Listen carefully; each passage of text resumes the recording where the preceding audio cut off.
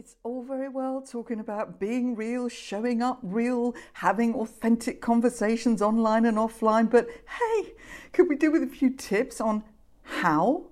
Yes, we could. Hello, I'm Trisha Lewis. This is the Make It Real podcast, and I will be talking to very real people who've had very real experience, mistakes and everything, and they will be giving you those tips. So, stay tuned. Your mind is liquid, flowing gold. This is going to be another fascinating episode because I'm talking to another fascinating person. So I need hardly say that at the beginning of each of these episodes because it applies to all of them. I am sat here almost obviously with the screen in between us, Anthony Storey. And he's the director of Silicon South. And he's also actually the host of a rather good podcast of, hate to mention that there are other podcasts, but the 10th Degree podcast is definitely worth dipping in and out of. And I'm not going to say anything more because it's way better that Anthony introduces himself and sort of gives you a little bit more of an overview of where he is and what he does. Hi, Anthony. Hello. I think there are loads of great podcasts out there. I love kind of talking about other people's podcasts because on the whole, we're probably going to talk about imposter syndrome and things like that, which obviously we all have. So obviously everybody else's podcast is so much better than your own, apart from yours, obviously. But I've been listening to some great ones.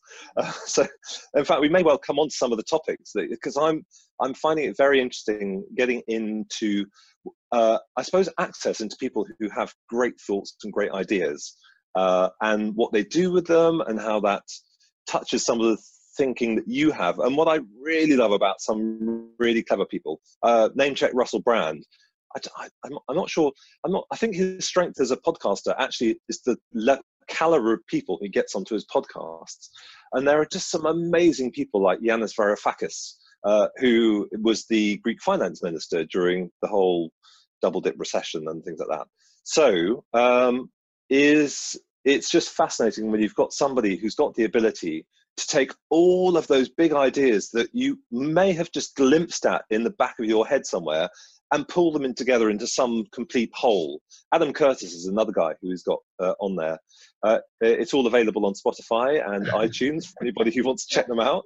So I really recommend those. They're brilliant. I love it. I love it. Sorry, yeah. Did you want me to say? It's fine. No, anyway, that's probably more about me than anything else. Yeah. I mean, I'm Anthony. I come from a interesting, eclectic background. Started out in lots of different creative fields. Worked a lot in theatre, film, drama. Grew up, got a sensible job, and ran my own business for a while. I set up a kind of fairly early on in the whole interactive thing back in the mid-90s through into the early noughties, ending up setting up my own company, which was a comms company, which was a bit of live action, web, brand, marketing, multi-platform type things, stretched myself too widely, learned a lot of lessons in trying to do it, constructively exited is probably the best way to say it about 10 years ago. And I've been working on supporting other companies ever since, quite often trying to help companies avoid some of the mistakes I made. Nice. I mean, that is actually, I think, the gift that we should all be trying to give. And obviously, the longer we live, the more we can do that because the more mistakes we've made. So it's just perfect. Yeah. Something I like about being older, actually. And yeah, great. So lots of creative background going on all over you might have noticed the word theatre came in there very quietly and subtly, but of course I will mention that. But more to the point is, Anthony and I live quite close to each other in Bournemouth. We're actually part of a community here called You Are the Media that gets name checked quite often on my podcast. And community is one of the things that we're going to touch on. So I actually, because I'm absolutely a genius when it comes to this, I actually found 3 C's. Oh, who'd have thought? Community, creativity. Not surprised, Trisha, by the genius seeping through in this respect, honestly. So, thank you, Anthony. So the power of community, because obviously Anthony's just said, he helps other people. It's part of, this is Silicon South, and creativity all over the place. The people that he's helping tend to be in that creative sort of sphere, and his background is very creative, and he is very creative. And curiosity, which is what podcasts are all about anyway in the first place, because I'm just going to be shutting up in a minute and letting Anthony tell us everything, and we'll have our curiosity. But it's about learning from each other. And we are recording this during the corona thing, crisis, whatever. Oh, look, 2 more C's. 2 more C's. COVID-19, coronavirus, lockdown. That's an L. That doesn't work. I know. So whether, that might come into it, but creativity during a crisis is an interesting topic, isn't it? So enough of me blabbering away. So let's start with community, because clearly you are helping people and people are helping each other within that community. And you were talking the other day about how there's a thing about community, a thing about even this current moment we're in, where hierarchies are beginning to get maybe broken down, and it's a good thing. That's kind of me blabbering. Now, hand over to you. Well, I think it's interesting. So what I didn't mention is that I'm the director of Silicon South. So that's been something I've been involved with for the past 5 years. And it's been trying to bring together companies in the digital, creative and tech space, especially in and around the greater Bournemouth area, Christchurch Pool, and bleeding into Dorset and sort of going as far and wide as we can. And it's about trying to do several things. So one is about creating a strong presence for the sector, because there's loads of really cool companies doing lots of really cool things. Now, I don't know about you, but I lived in London for a long time, and it's very interesting that when you're in London, you get a very London-centric point of view of the world. And London essentially is not the capital city of England. It is its own principality to a large extent, which then tolerates everybody else around it, is what it feels like. And if you're that kind of old Dr. Johnson thing, if you're tired of London, you're tired of life. And I feel that still pervades through. But what you discover when you leave London and come back to where you came from, or you go off to somewhere new, is there's a lot of really cool stuff which is happening. So in and around Bournemouth, there are companies who are working on some really cool products and really good clients. So there's a post-production company, Outpost VFX, let's say. They work on top Hollywood post-production special effects. So they're doing special effects for Marvel movies and stuff like that. Amuso, they make the mobile games for Lego. So all of those mobile games that you're playing on the phone, that's all done in Bournemouth. There are companies working, there's a big marketing scene down there. A lot of people working with some very good brands, a lot of household names, a lot of FMCG. There's some, I don't know, I'm just name checking a lot now. But there's, amazing. So there's a lot. So what you want from a community are 2 things. One is, can you harness the power of all of that amazingness to be able to, I suppose, help people understand that there's a lot more going on in an area which people don't traditionally think of. Because you think of Bournemouth and you think, well, it's got a seaside. Aren't there quite a lot of retired people down there? And these other questions. And actually, there are some, but actually there's a huge amount of young people, a lot more young people, and there's 2 thriving universities. The universities probably are globally respected for the output that they have in post-production and special effects and animation. 50% of Soho is populated by students from the Bournemouth universities. So there's a lot of stuff which we want to share with other people, because I don't think everybody else knows about it. And then there is that other thing about how do you try and use the power of the knowledge that you have to help each other for people within that community, because by helping each other, it enables the community to grow stronger. The people who are running the businesses and the people inside the businesses as well, to be a bit better than they were before they got some support. But actually support is expensive, but knowledge is, I was going to say knowledge and cheat, but that just sounds really cheesy, and I don't actually know what I mean by that. So if you allow people from parts of the community to work with other people in the community, it means the knowledge that people who have got a bit more experience, a bit longer in the tooth, maybe can help people to thrive and apply better discipline to what they're doing, whether that's running a company or being inside a company, in a way that they wouldn't be able to do unless they had access. Lovely. So let me just mention the word objectivity, because that's the other thing, isn't it, about using harnessing the knowledge of a community, because although there might be common themes like digital creative tech, that there's a whole load of different individuals all with different perspectives, and only when you open up to supporting each other like that do you get these, I think that's where you get absolute magic light bulbs going off. Do you agree? Objectivity. Objectivity is the word which doesn't begin with C.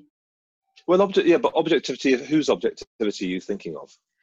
Because you're talking to somebody who isn't inside your bubble. It's as simple as that. That's all I mean. So you're in a lovely one of your lovely workshopy things, and somebody starts talking about a challenge that they've got in their startup or whatever, and then somebody from a completely different background with no actual knowledge of the technicalities of any of this thing that this person's talking about will just suddenly say, but what about da, da, da, da, da.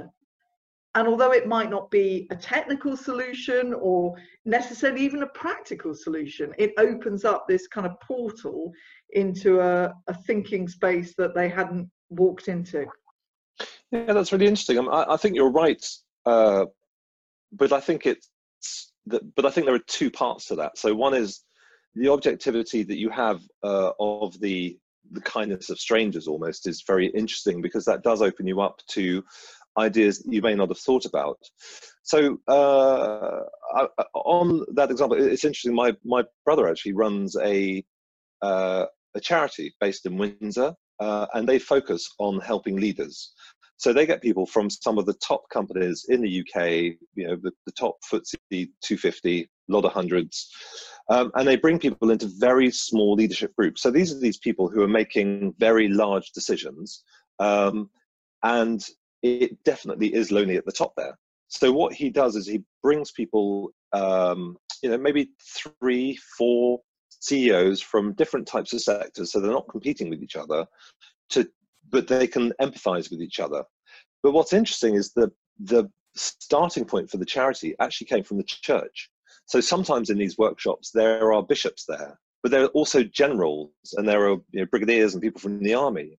So when you are talking about a problem that you might have, and that problem might be, okay, I need to make 5,000 people redundant, because, well, God, I mean, where we're at the moment, that's a very real and upsetting, let's say, the position that we're finding ourselves in at the moment.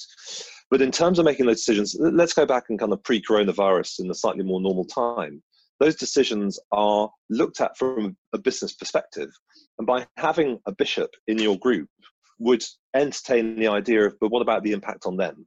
What about the impact that's going to have on the people who you're actually making redundant?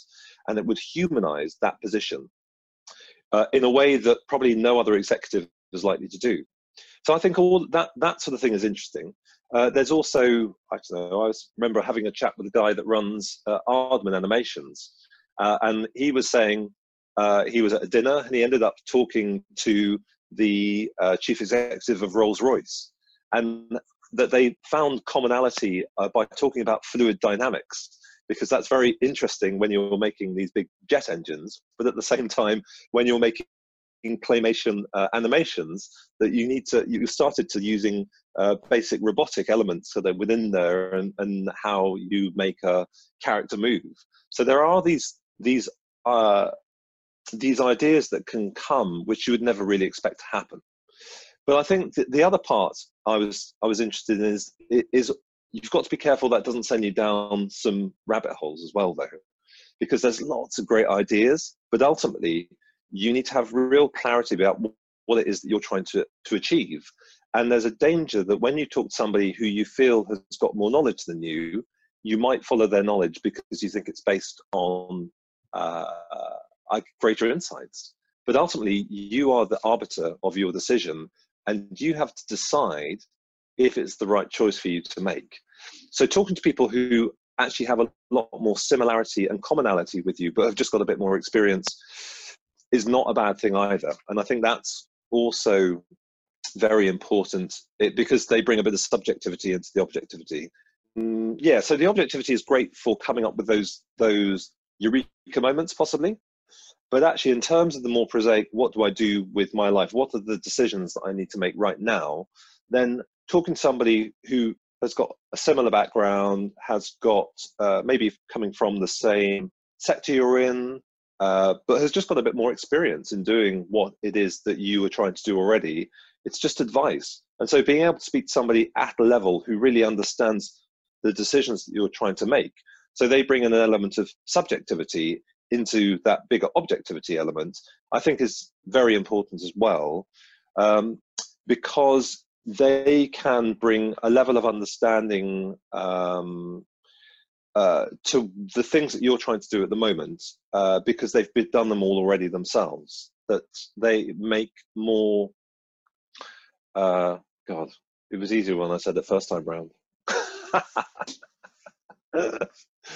Right. Yeah, we had. You can edit that bit out. I'm going to keep that in. I'm keeping that in. We had a sound issue there, listeners, and I tried to get Anthony to repeat his pearls of wisdom, which is hideously mean, because you say something and it comes out as a beautiful flow, and then you say, "Can you just say that again?" We had a bit of a sound. No, let's move on. Let's move. This is perfect opportunity, because this is all fascinating. So.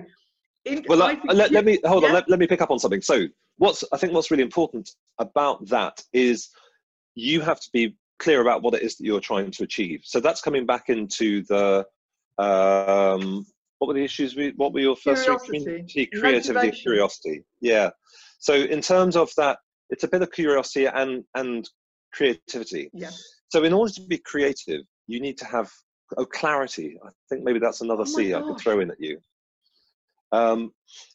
So being able to know what the right decision for you is it all comes down into planning, really, doesn't it? In terms of having a very clear idea about what it is that you're trying to achieve.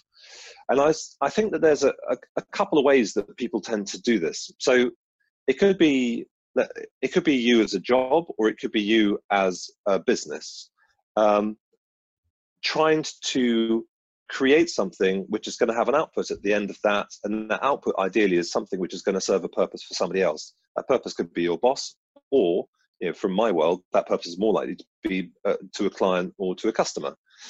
So how do you know that what you're doing is the right thing to be doing? Some people, I guess, would have an iterative approach, which is following the agile process or the lean manufacturing type things, which is a little bit of iteration, put it out there, see how people respond, go on to the next thing, go on to the next thing, go on to the next thing. And so you're developing bit by bit by bit to try and get to an end goal.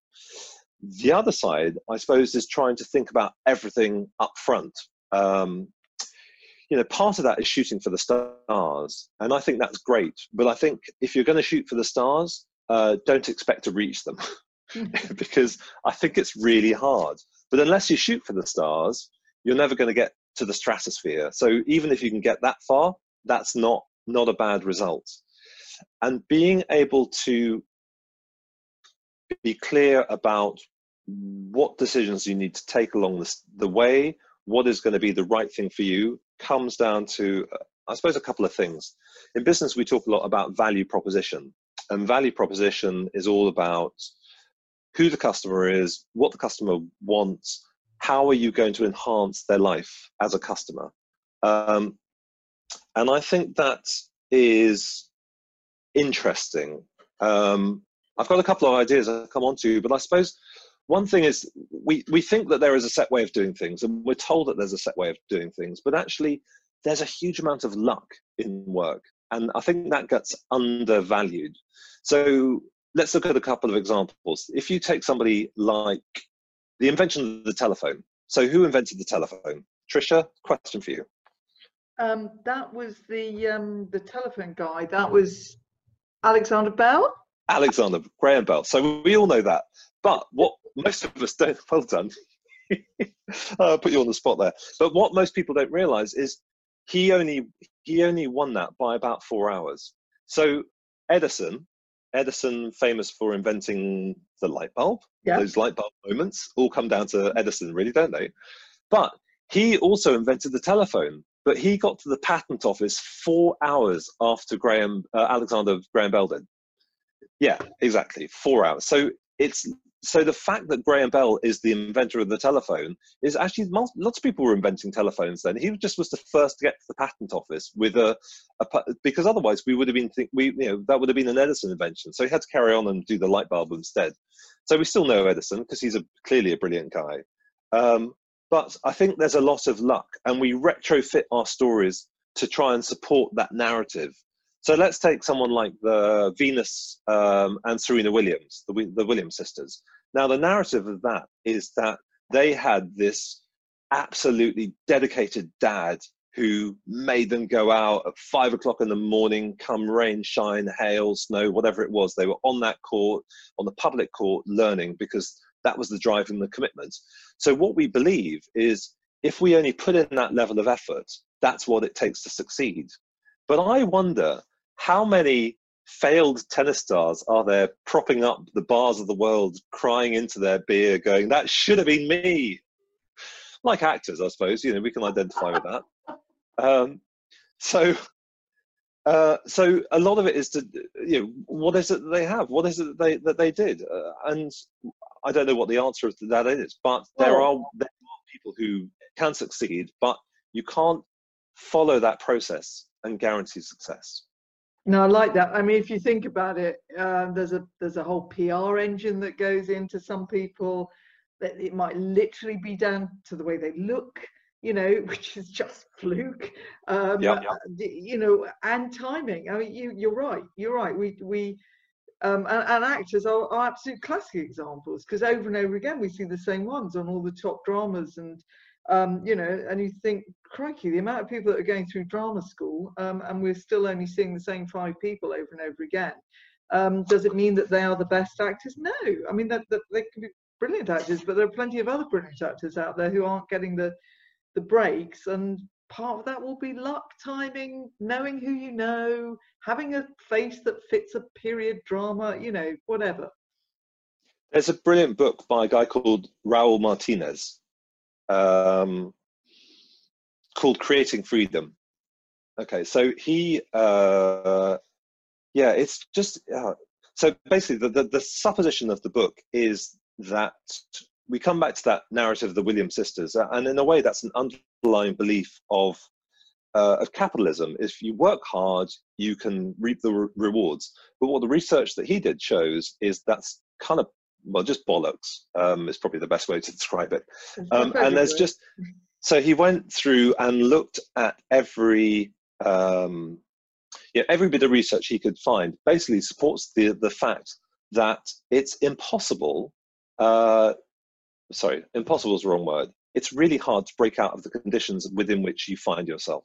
So there are a few things which we have, which we can't really do much about. Our genetics, our DNA, our socioeconomic group, where we live, which country we're born in, what time we're born in, and all of these are very important underlying factors in terms of our ability to achieve success. And what he found is it's just really hard to try and be the boy done, to be that boy done good story. There are examples of that, but because there are examples, we feel that's, people should apply themselves with more vigor. And if they weren't such lazy, work-shy gobshites, then they'd be all right to kind of carry on. And and it's just horrible that that's the way that the majority of our Western civilization tends to think. Yeah, I mean, Lord Sugar being a good example of that narrative. Yeah, absolutely. Yeah, and it's not to say that people can't. It's just to say that it's rare, and they're the exceptions. They're not the rule. And there was a great example he, I think it was his, was there was a prison in America, and they introduced college education to anybody who wanted it. It's a program they introduced. So lots of people signed up for this. And there were two things which were really interesting that came out, is that as people came out with their college degree, and the rates of reoffending went to 0, which for a prison is just unheard of. And the other thing that was really interesting is that the rates of violence, of serious violence inside the prison, also dropped to 0. So really successful, really interesting program. So of course, you know what they did with it. What? You'd like to say rolled out across the country, Yeah, but they said no. I would like to say that. Yeah, but no, they banned it, because what they were afraid of was that people would be getting into prison to get a free college education if it was that successful. But what it shows is that people who had never had the opportunity in life to go to college, once given the opportunity, were completely able to do it, but they had to break out of something, had to change within the socioeconomic norms within which they grew, because going to college was not a part of their everyday existence. It had to be something extraordinary, which they were exposed to in order to be able to do that. But the results are amazing, absolutely amazing. But politically, it's not acceptable. No, and it's interesting because it's interesting because a lot of people end up having a form of success, and definitely obviously fulfillment, by working with people because they've been in that terrible situation. So that's the other way. Without the college degree, the other narrative is, I got myself out of drugs, etc., etc. I got myself out of alcohol addiction, whatever. I'm now working with groups of people who are trying to get out of it and do good in the world. So you'll have, that's the other narrative, isn't it? It's, you've got that's fascinating, that story about the prison. Oh my God, your stories are brilliant. There's another. Let me give. Yeah. Let me give you another one. We're talking about drugs. I mean, I think there's a really interesting, I love this. I just can't comprehend the outcome. But there was a guy called Dr. John Marks who was working in Liverpool, in really rough parts of Liverpool in the, I guess it was the 80s, kind of late 80s. And he was a doctor, and he took the decision that he would prescribe heroin to anybody who asked for it, more or less. But I think it may have just been actually to anybody. So, and you can imagine as the drug takers of the local community are going, fantastic, right. But there was one stipulation, was you had to have it there in the surgery. You couldn't take anything away with you. And so he would guarantee everyone would have a clean needle. And you'd kind of go into the back. There was a kind of room in the back, and you just kind of go lie down there, kind of relax, do whatever you want to do. And when you had sort of felt like you were ready for the world again, you'd just go out the back door and let yourself out, and off you go. So there were a couple of things, again, which were just fascinating that happened as a result of that. One, the crime rate dropped by about 80%, the kind of petty crime rate, because most crime is driven by people who need to get another fix. So all the kind of stupid burglaries and car smashes and things like that. So I found that is being a drug addict is a really busy occupation, because you've got to spend a lot of time going around trying to find the money to get the next jobs. So brilliant, I mean, fantastic hustling, really good kind of work ethic to some extent, but possibly for not the most positive reasons.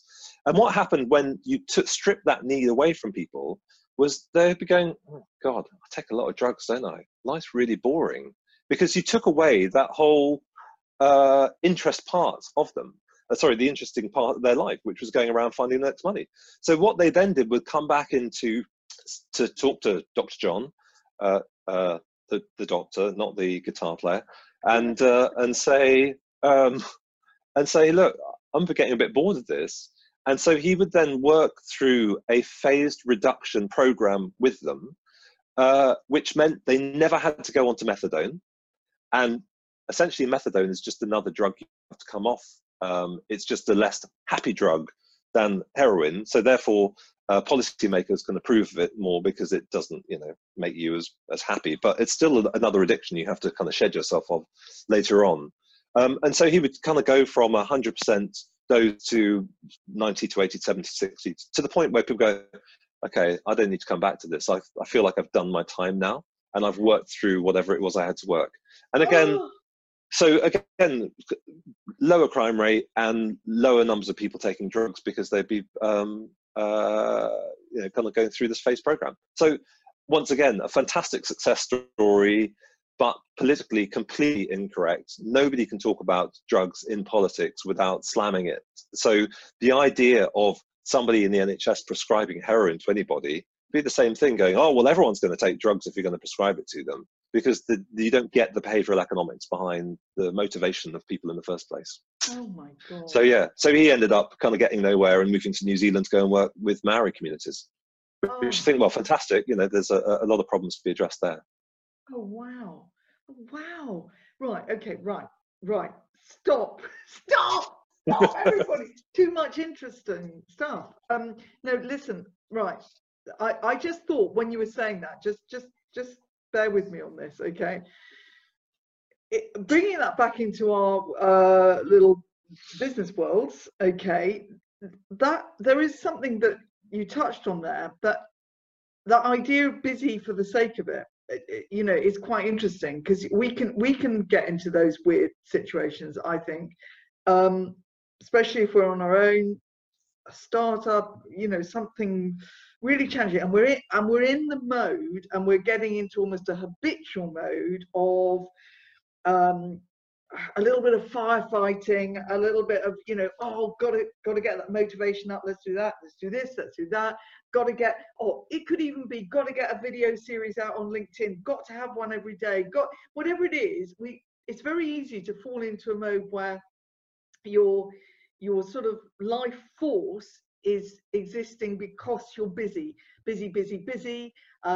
creating, and actually not you don't want to stop that, because part of you, if you stop all of that, feels that you're now a bit of no use and your energy has kind of been taken away from you.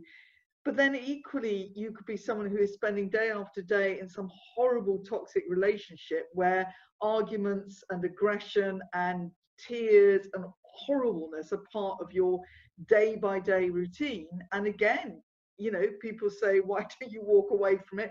People get slightly addicted to an element of that. And so that story you just told was bloody fascinating, that if you, in this time that we're now living through, maybe some of us will have a chance to take a few more breaths and change up our routines slightly, and actually clear out some of the busy, and make more space for the, why am I doing this? What do people really want? Sort of. I think I agree with you. I think that, a couple of things from what you're saying. The one, it's very important to decide what you want and to try and get some clarity around that. And I think that the point of mentioning the story earlier on about kind of Raul Martinez is also work out who you are, because what you want, there's no point going for something of what you want if you're not the person to deliver that. And there's lots of really attractive things here. You could decide that you want to be a successful banker, but if figures and maths and money hold no real interest for you, you're never going to succeed in that, because there are other people who are driven by that. In the same way that if you're creative and you want to kind of do something creative, if you get excited by a spreadsheet, that's not necessarily the best job for you. And I think quite often our eyes light up, don't they? We kind of go, oh, that looks shiny, I want to have a go with that. And we'll have a play with it. But ultimately, it's not really who we are. And accepting who you are is such an important thing to be able to do, because it fundamentally enables you to be able to go on to the next step. Because if you don't have a good sense of who you are and what your abilities are, where your skills lie, Well, that's another one. The Now Discover Your Skills, is it? Marcus Buckingham. That's another interesting book, which kind of looks into the way in which how your synapses are formed inside your brain, and how all the connections are made between the roots to knowledge and the hard wiring of information inside your head, and how you reach that and get that out. And in a way, all of that is set very early on, very young ages. Sorry, I've just had a cat walk past my head in the skylight out in the roof. And I'm fading out because this conversation became just more and more fascinating by the second. So I've split it into 2 parts. I couldn't waste any of it. So keep listening. In a few weeks' time, you will get Anthony's story, part 2 episode. Brilliant. Yes! Take action. Try this one small step. You can't listen to Anthony talking without surely being inspired to read all the various books that he refers to. And it's story. And you must have picked up that when you are in conversation with somebody and able to pull on these pearls of wisdom that you've learned from reading, from being curious, it just makes a conversation fascinating and engaging. So check out all the various references that will be with the show notes of this episode, and just generally make a note to yourself, spend more time really being curious. Lot of fascinating stuff. You might need some show notes. So head over to trishalewis.com/Make It Real podcast and subscribe, because then you'll know when the next episode is available. I give you permission to go out and be real and enjoy it. Look forward to the next episode. Never be replaced.